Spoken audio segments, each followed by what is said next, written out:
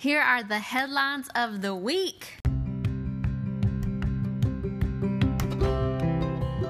It's Wednesday, which means we are making our own headlines from the last week.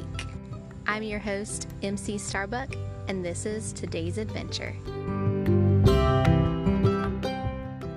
Today's headlines are: tomato plant revives after dying during couple's vacation. Newlyweds visit college friend. Wife celebrates her husband's 37 years of life. Couple rents gorgeous flowers for their wedding.